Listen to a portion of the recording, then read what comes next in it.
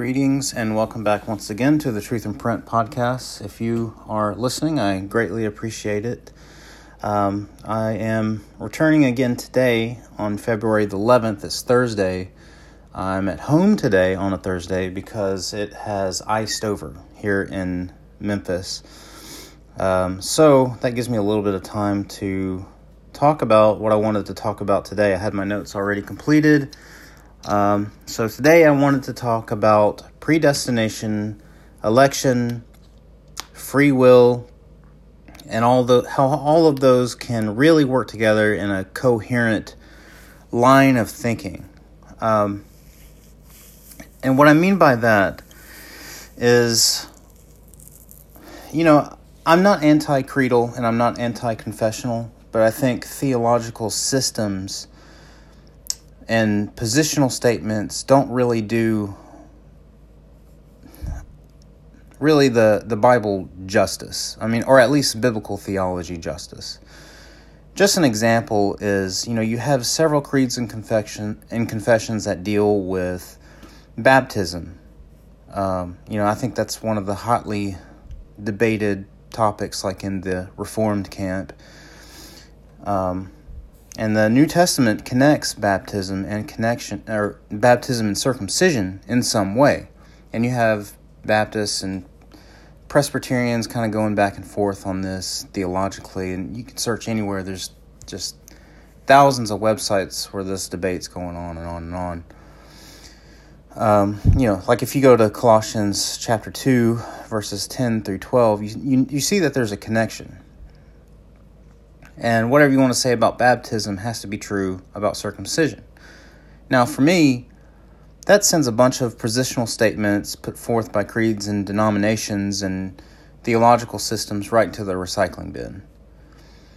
I'm interested in biblical theology, not statements of faith. The same thing goes for election, predestination, free will. Whatever you want to say about election, it has to work in regard to those three items, namely predestination, election, and free will, or the position isn't coherent. So that's sort of the topic that I wanted to get to today. If you know me, and you've known me as a reformed, quote-unquote, person before, this subject today may surprise you a bit, but I'm not loyal to a theological system. I'm not loyal to denominations. I'm loyal to what the Bible says. So that's why I wanted to really cover this topic today, because I think there's just so much confusion when you debate from an incoherent theological system. So to tie these threads together, what I'm interested in doing is discussing how three major items can really work together in a coherent system. So you have the subject of predestination that I'm going to sort of use as a launch pad here, the election language of before the foundation of the world. You see that in Ephesians chapter 1, verse 4. The second is sort of this chain of redemption, Romans chapter 8 through chapter 11. And then dealing with the launch pad of the free will side of things, Hebrews chapter 2 through 6. And why I choose that is because there's many, many commands to not fall away due to unbelief. That is a choice. That indicates a choice, a free will. So those are the items that I'm going to insist that we have to deal with to create a consistent, coherent theological system. But rather than dealing with those specific three things, what I wanted to do is kind of start with God's choice language of Israel. God's choice of Israel over all nations to be his portion, as Deuteronomy chapter 32, verse 9 says so well. Israel is clearly chosen or elected, quote unquote, by God. And I'll just read some representative passage of that. Deuteronomy chapter 4, verse 37. And because he loved your fathers and chose their offspring after them and brought you out of Egypt with his own presence by his great power. Deuteronomy chapter 7, verse 6 and 7. For you are a people holy to the Lord your God. The Lord your God has chosen you to be a people for his treasured possession out of all the peoples who are on the face of the earth. And then verse 7, it was not because you were more in number than any other people that the Lord set his love on you and chose you, for you were the fewest of all peoples. And you skip over to Deuteronomy chapter 10, verse 15. Yet the Lord has set his heart and love on your fathers and chose their offspring after them, you above all peoples, as you are this day. And then Deuteronomy chapter 14, verse 2. For you are a people holy to the Lord your God, and the Lord has chosen you to be a people for his treasured possession, out of all the peoples who are on the face of the earth. The idea seems simple enough, but there are some questions that we have to ask. Number one, if you're an Israelite and your nation was elected by God, chosen out from all of the other nations, were you elect? Number two, is it true that other nations were not elect? And does it stand to reason that to be elect, one had to be an Israelite? Does it further stand to reason that Gentiles were not elect? Question 3, were all Israelites saved? Or in other words, believers in Yahweh who would share the afterlife with Yahweh? Question 4, if all Israelites were not saved, were they elect? If they were elect, how could they not be saved? Question 5, should the concept of election in the Old Testament be viewed as salvation? In other words, are elect and saved synonyms? Then question 6, if elect and saved are not synonyms, what is the point of election? So the first question is yes. If you're an Israelite and your nation was elected by God, chosen out from all the other nations, you're elect in the Old Testament. Questions 2, is it true that other nations are not elect? Does it stand to reason that to be elect, one had to be an Israelite? Yes. Does it further stand to reason that Gentiles were not elect? In the Old Testament, yes. Were all Israelites saved? No, we know that. You can read the Old Testament. I would say I would assert that the vast majority of Israelites were not saved. Question 4, if they weren't saved, were they elect? If they were elect, how could they not be saved? I would say yes, because election and salvation are not the same thing, though nearly all evangelical theologies just assume that they are. And I think that's where it causes a lot of issues. Then number 5, sort of carrying on into that, should the concept of election in the Old Testament be viewed as salvation? In other words, are elect and saved synonyms? No. And no. No to both. And this is kind of where I'm going to get to as the launch pad for creating a coherent system. And then lastly, if elect and saved are not synonyms, what is the point of election?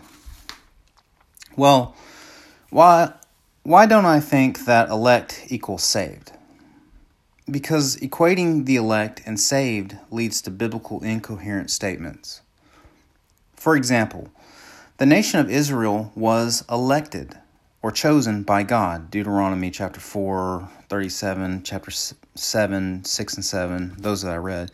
And this election refers to the people born in the line of Abraham to create Yahweh's people.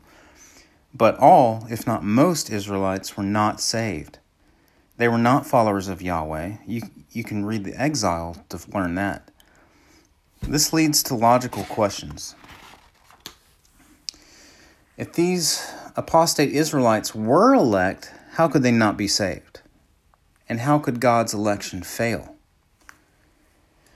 Now, consider Romans chapter 9 through 11, that the reversal of Israel's election to non-election status. This reversal was designed to enable Gentile salvation. It was settled before the foundation of the world. Ephesians chapter 1, verse 4. Therefore, Israel's national election cannot have meant salvation, since for God's plan for the Gentiles to be coherent in work, many Israelites had to not be saved, even though they were elect. Non-elect people, Gentiles, could convert, and so their non-elect status did not mean that they were beyond salvation. That leads us to thoughts and realizations like, the salvation of the non-elect Gentile was predestined before the foundation of the world. Ephesians, again, chapter 1, verse 4 and 5. So if the terms elect and saved synonyms, God predestined that the destiny of each made in real time in the day of Abraham would be reversed, at least in part later on.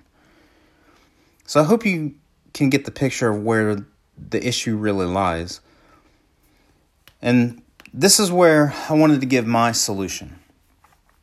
And there's other scholars that touch upon that point. It's pretty simple and it's really not novel. I'm just going where the evidence can push you, where the text itself can lead you into a coherent system. Election and salvation must be distinct, although related things. So,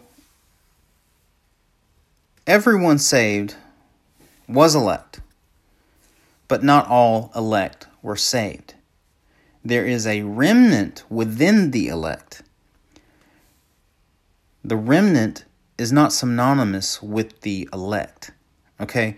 If you can imagine a circle with the word elect in it, and within that circle is another smaller circle that is the saved people. Okay? That's the remnant. So here's some ramifications for that solution, especially factoring in the non-elect, what this proposal means. There are elect who will be saved. There are elect and non-elect who will not be saved because elect is not a synonym for saved. There are also non-elect who will be saved. This last thought should not sound strange since non-elect equals Gentiles, and many of them and are continuing to be saved today. I'm a Gentile. I was not elected of the nation of Israel, but I was saved. And I would venture to say that most of the people listening to me now would agree. I don't know, honestly, I don't know any ethnic Jews who are Christians that at least are one of my listeners or one of my followers. I'm sure there's some, but this leads us to what is the point of election, right? I mentioned that as the last question I had.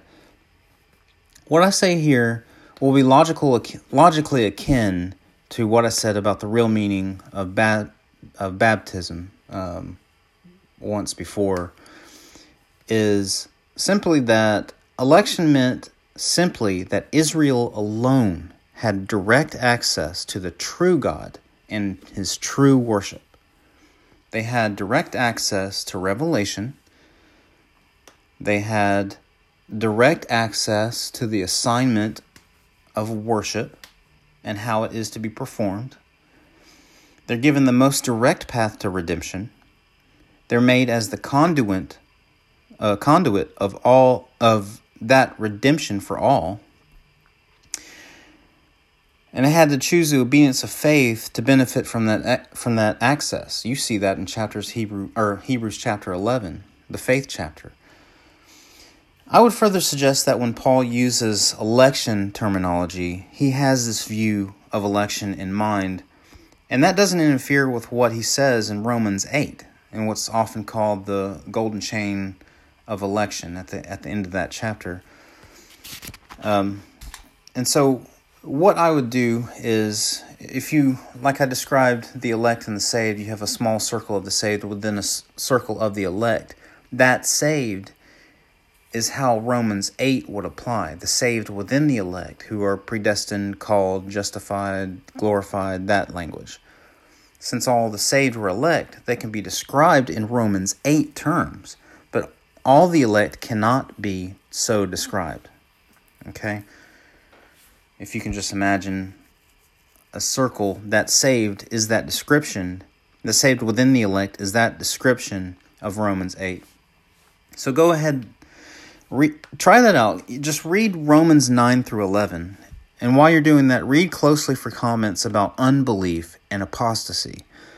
That discussion must include the book of Hebrews, as I noted earlier, and it inevitably gets into this topic of eternal security, whatever that means. And yes, I'll talk about that later on, because I think that this discussion inevitably leads to whether or not you can lose your salvation. So I'll talk about that later. But election was that it was not to be understood as synonymous of salvation. Never was. Rather, the saved were a subset of the elect. Okay? So from that, I'll draw these conclusions. Everyone saved was in fact elect, but not all the elect were saved.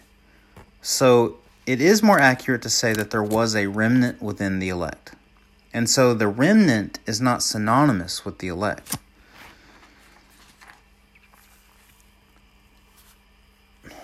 You know, when you read the Bible, you find that the non-elect, Gentiles, there were many who were in fact saved. You know, especially when you read the Old Testament. One example is if you read the book of Jonah, God saved a whole city of non-elect. He determined that it was to be Nineveh that was to be saved. Those were Assyrians who played a major role in the deportation of northern Israel. So, you know, I draw the conclusion from Paul's language that Israel was set aside, that their unbelief was actually key to Gentile salvation.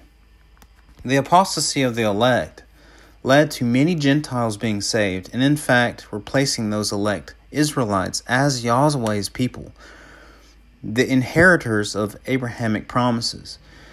You know, in Galatians chapter 3, verse 29, it even says that if you believe in Christ, you are a descendant of Abraham. You are the inheritor of the promises. The result was one people of God, Jew and Gentile equals the church.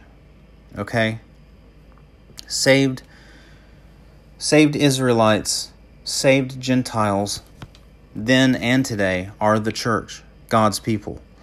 This meant in turn that the one people of God was therefore ultimately composed of elect and non-elect. Paul, in his prelude to his explanation of all this in Romans chapters 9 through 11, gives us the famous, like I mentioned earlier, the foreknowing, predestining, justification, etc., the chain, what's called the chain of salvation in Romans 8. There's no indication that he was speaking only of Jews there, as what he says in Romans 8 is true of all believers. The wording of Paul is interesting for the position that I'm asserting. He does not use the word election in the description. That word election is not in that chain. He does not speak of Jew only. He tells us more broadly that God predestined the salvation of some, a remnant, the composition of which he will explain in the next 3 chapters, Romans 9 through 11. So,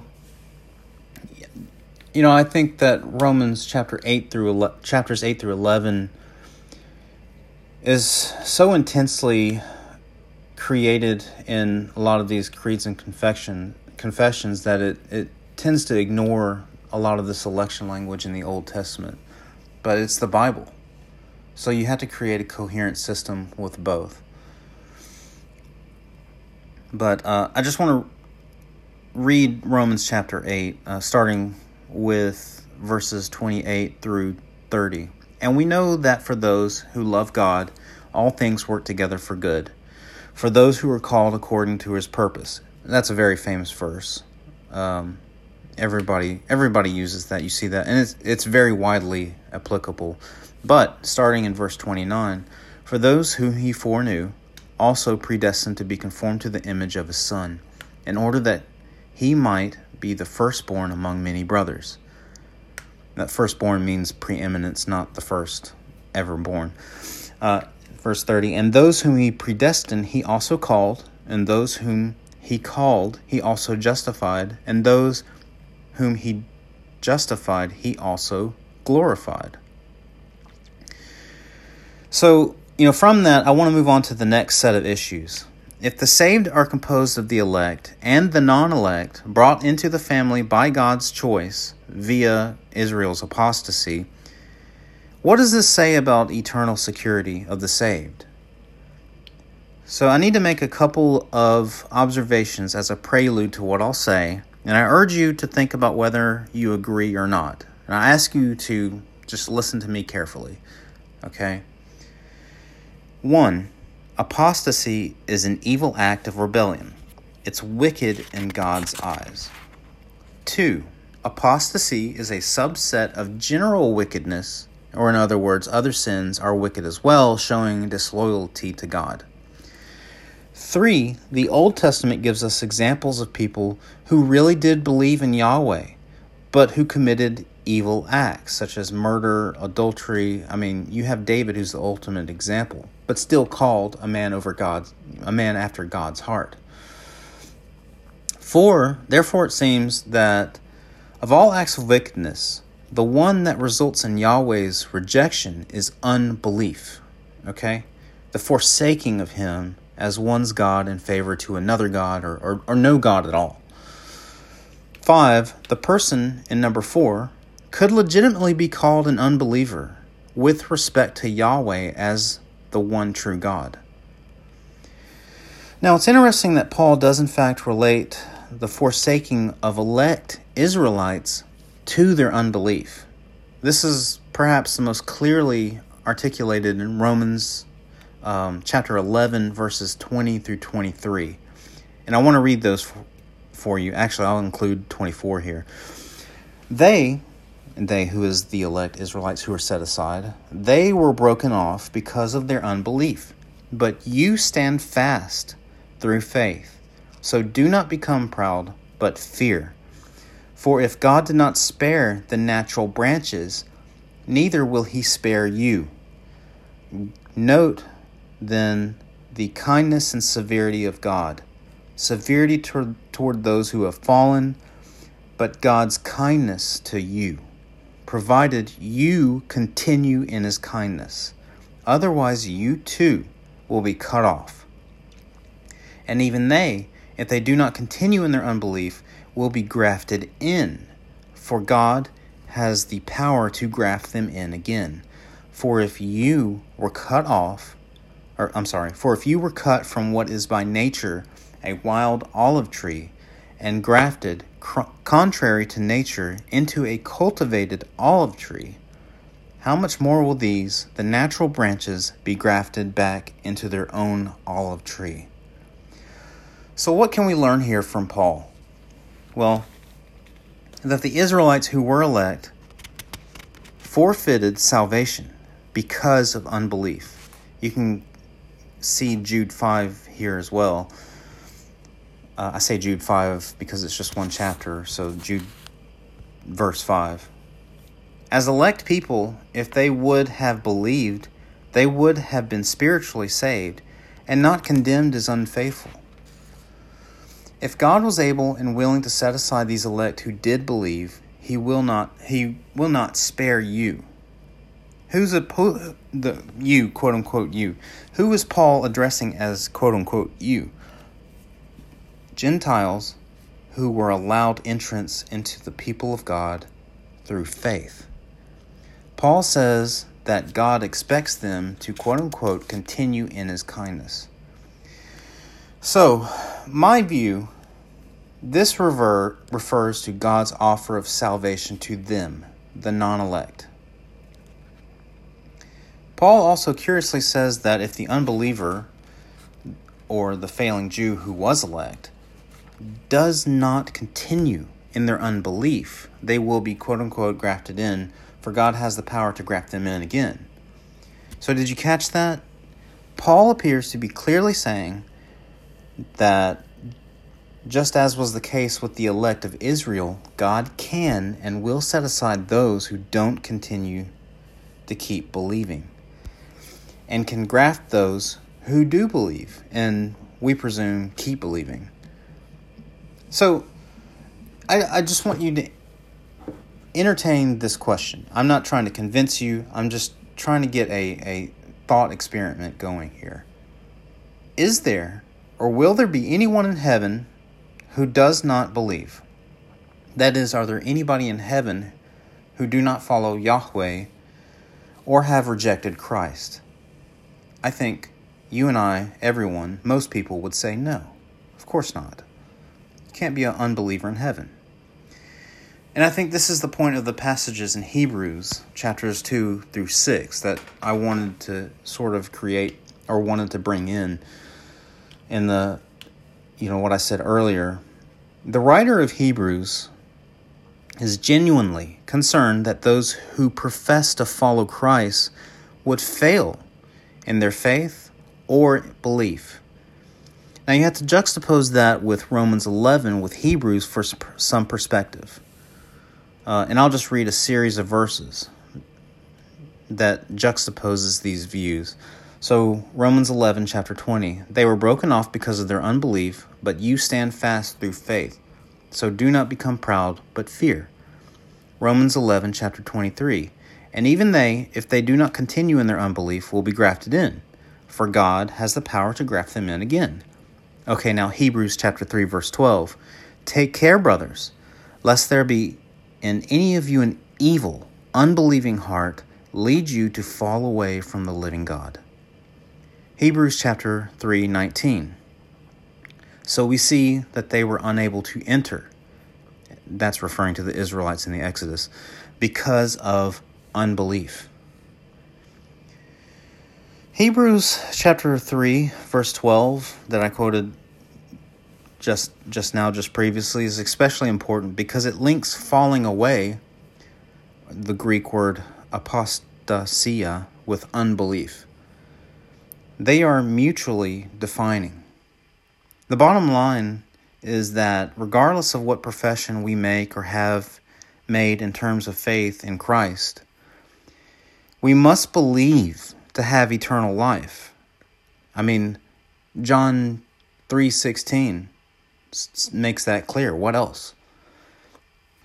We are not eternally secure because of a prayer we prayed at some point in our past if we do now believe. If we do not now believe. There is no assurance without belief. This is where I'm getting at. There's no security without belief. No one goes to heaven who does not believe the gospel, or whatever revelation God gave to them to elicit a faith response, as in the Old Testament, before the work of Christ. We have to believe. I think at this point it's important to point out that a person can sin, and sin very badly, and still be believing. There are plenty of examples of this in the Bible, and even in the Old Testament. Unbelief should also not be equated with doubt, okay? I do want to make that clear. I'll say this. There's scriptural examples of that too. I mean, think about Thomas, doubting Thomas, or the psalmist or prophet who asks where God is in a time of trouble. You see lots of those. I would go further and also say that unbelief is also not the instance where a believer succumbs to fear or persecution. Unbelief is a conscious decision of the heart that no longer believes the gospel, that one no longer wishes to follow Christ, Yahweh. It is spiritual apostasy, choosing another God or choosing to not believe any God at all. No one is in heaven who does not believe. And that is the point that anybody who would disagree with me has to show otherwise, okay? That's the central point, belief. I think it's noteworthy in light of this that in the long list of what can't separate us from God's love, unbelief does not appear. Why is that? Because that can separate us from God's love. In fact, it keeps us from God's love shown to us in Christ. No sin of the flesh can remove us from the family of God. The only thing that keeps us from God's family is unbelief. Salvation is by grace, through faith. God's part and our part. Both are essential, but one is primary. This is hard for us to swallow if one was raised Protestant because of an exclusively, I'll say, forensic view of justification. A decision to believe at one moment of time solves everything. I would say that we must believe, no matter what point in life we are at. Once we are awakened by and to the gospel by God's Spirit, we cannot believe and then not believe and still have eternal life. I would reference John chapter 3, verses 36 and 37. No one is in heaven who does not believe. It may be equally hard for non-Protestants since the issue is not works either. Okay, I want to make that very clear. I'm not defending Catholic or Eastern Orthodox theology. We cannot earn salvation through faith because salvation is extended by grace. Grace has the priority. Were the gospel not first extended to us, there would be nothing to believe. Rather than seeing saving faith as a one-time decision, I would suggest that Paul saw a decision to accept Christ as the Messiah and Savior as the beginning point of saving faith or belief. He would not have said that after such a decision, one could choose not to believe and still have eternal life. It's at this point that one could wonder if Paul would have said, well, if they no longer believe, they never really believed in the first place. You know, you see a lot of people in the Reformed camp answer this way, sort of referring to, I think it's John 8. I'll have to look that back up. But there's a verse that's saying, if they were not of us, so on and so forth. You see John MacArthur quote that a lot. Look, and many others in the Reformed camp, sort of cite that. But look, I don't really care how anyone answers that. Since what needs to be done with such a person is the same no matter what the answer is. The person needs to hear and believe the gospel. I don't really care to parse them psychologically or spiritually beyond that issue. Only God knows the heart. So in light of all this, someone will surely ask, do you believe someone can lose their salvation? Or are believers eternally secure? I think most people would say yes. I think the vast majority of believers would say yes. I want to put it this way. I don't really like how that question is framed, since, for me, it does not capture what the Scripture teaches. By way of response, I'd rather ask the asker which one of these propositions they would deny. Everyone who believes the gospel will be saved by grace and not by merit of their own. Everyone who believes the gospel will be eternally secure. Everyone who does not believe the gospel, rejects it, will not be saved regardless of works. Everyone who does not believe the gospel will not be eternally secure. Someone might ask, can someone who stopped believing, who believed, or let me put it this way, someone who believed stop believing, and if they did, what would that mean? You see what I'm saying? Same response. Which one of these propositions would they deny? Everyone who believes the gospel will be saved by grace and not by any merit of their own. Anyone who believes the gospel will be eternally secure. Everyone who does not believe the gospel, rejects it, will not be saved, regardless of works. Everyone who does not believe the gospel will not be eternally secure. Which one of those would you have to deny? See, I hope you can kind of see my thought process on it. It's a very uncomfortable question. I just don't like I don't like how that question is framed. And it's kind of like, why would you be concerned about that? If you are saved and you believe and you truly do believe, what concern of it is it of yours? That you'll not believe later on? So, I take Hebrews chapter 6 as a genuine concern, but hypothetical hyperbole. The writer of Hebrews truly fears that people will turn from believing and, like the elect Israelites, suffer rejection by God. But we must add that Paul said in Romans 11 that the rejected can be brought back in if they believe. But the writer expresses what he has experienced. It is exceedingly rare unto impossibility that those who decide to not believe actually come back to faith. Why? Because they have to put their faith in precisely what they rejected, the crucifixion of the Son of God for the sin of the world. So, what I want to do is give some summary statements. God does indeed foreknow all things real and possible. He foreknew all things that happen, and he foreknows all possible events that don't happen. God predestines events, but he does not predestine all events. He certainly does not predestine events that never happen, else they would have been predestined. He also does not predestine all events that do happen. Okay?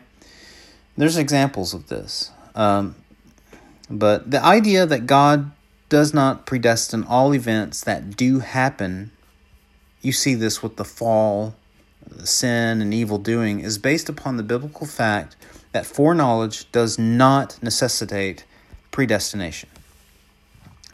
I'll put it another way. Just because God can foreknow an event, that is no guarantee that he predestined the event. I'll give an example. 1 Samuel chapter 23, verses 1 through 14. That's an example that series of events shows us very clearly if foreknowledge does not result in or necessitate predestination. It's not equivalent. In that passage, God foreknows things that never happen because human decisions change the circumstances. Very simply, God foreknew things that never happened. And this tells us that foreknowing things does not necessitate their predestination. So here's an idea in a syllogism. God foreknows all events. God foreknows events that never happen. Therefore, the fact that God foreknows an event doesn't require it to come to pass. Therefore, there is no cause and effect relationship between foreknowledge and predestination. Related, God foreknows all events. Some of those events actually happen. Therefore, God foreknows events that actually do happen. We know from 1 Samuel 23 that the fact that God's foreknowledge of an event did not mean the event had to happen. Therefore, if God foreknows an event that does happen, we can not conclude that event was predestined to happen just because God foreknew it. God may have predestined events that actually happen, but he also may not have. There is no necessary link between foreknowledge and predestination.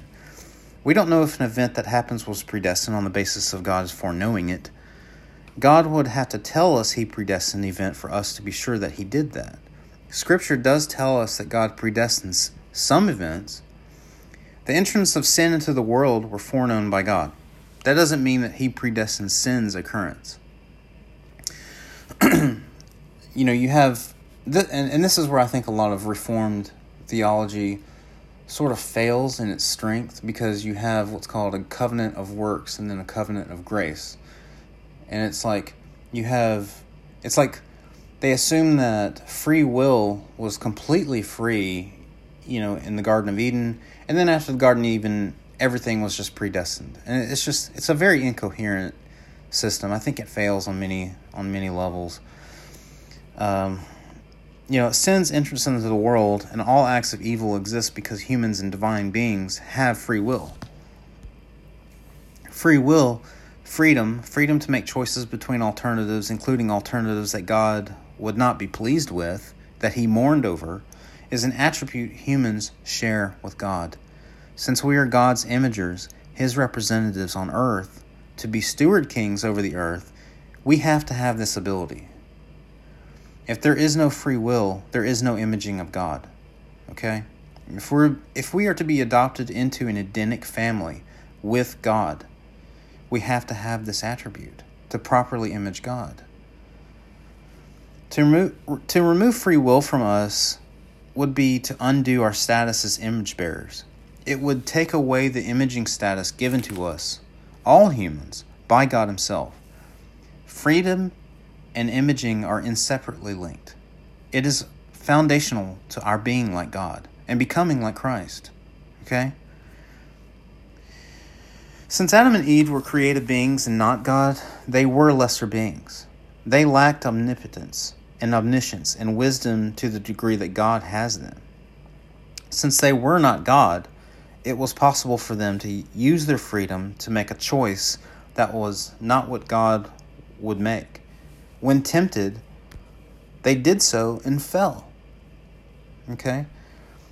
And Jesus reverses this during the temptation in the wilderness after He was baptized. He received the attempts of temptation, but He had no actual internal temptation because He was perfect.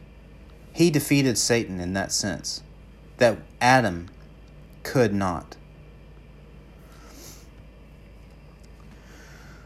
God deemed granting free will to humans preferable to not giving them free will and making them automatons or robots, making them incapable of making a choice that God would not have been pleased with. Alienation from God would be the conduit for humankind learning things about God that would be unknowable without the entrance of sin, like forgiveness, redemption, displeasure, and judgment. God was under no obligation to inform humans about His attributes, and so we cannot draw the conclusion that God had to allow sin for humans to learn who He was. Okay? They knew who He was before the fall. We see this in hindsight.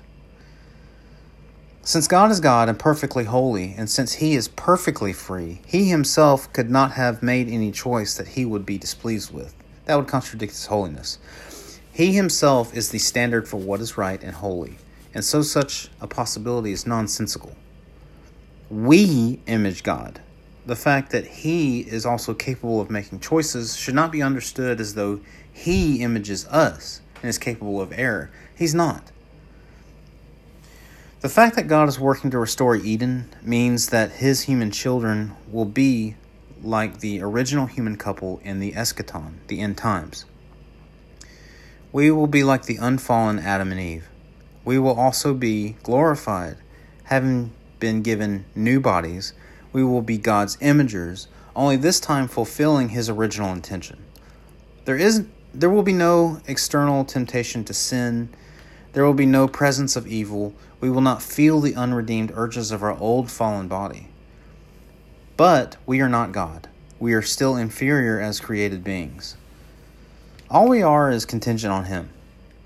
This means that in the end times, while we are still capable of making choices that displease God, we won't, since there will be no evil to choose, no temptation, and no urge in that direction. We will be Adamic, minus any choice for evil. All acts of evil extend from the combination of our fallen, imperfect condition plus the will to choose sin. God does not predestine these decisions, though He does foreknow them. God never prompts us to sin. He never predestines that we sin. God does not need sin to occur or evil to occur. We sin because we are corrupt and fallen. The fault's ours, okay? It's not God's. So in biblical theodicy, why there is evil because God gave us free will, and we abuse that. Free will in itself is not evil. God has free will. How that free will is used is the issue. God bears no responsibility for the fall in our sin. since free will is not evil in and of itself. It is an attribute of God. After the fall, God is already at work to redeem humankind. He does this through the use of His Spirit, His Word, human beings, and divine beings, angels. His work is one of influencing human beings to make the right choices based on the revelation He gives, to respond correctly to the light He has given. God has the ability to turn any act of evil toward the end of all things as He desired. You see that in Romans 8:28. The salvation of the elect, the reclamation of the nations, the destruction and the banishment of evil, and the new heaven and new earth. This is the true definition of sovereignty. God's peerless control over all free will decisions. Only He has the power, wisdom, and knowledge to steer the wreckage of human evil toward the good ends He desires. To have all decisions, including the fall and evil, predestined before the event occurred makes God a lesser being. It makes Him smaller, okay? The deck was entirely stacked, and robots were making decisions that had been predestined, okay? That's the idea that makes Him a smaller God, to make a script and just watch it play out. God acts to ensure that there will be an elect remnant, though. He does this through individual election unto salvation. This salvation is one of the things God tells us He did, in fact, predestine. The fact that He could create an environment of elect people that can be revealed to the revelation and proper worship. And this is where I get into the fact of Israel. That's why I wanted to bring up Israel, because, I think that most theological systems tend to forget that Israel was chosen. So we have to use the example of Israel to inform our New Testament beliefs, because Jesus claimed to be Jesus claimed Himself 5 times to be the entire theme of the Old Testament. So we have to use the Old Testament to inform our thoughts about the New Testament. So there's probably more I could say about this. The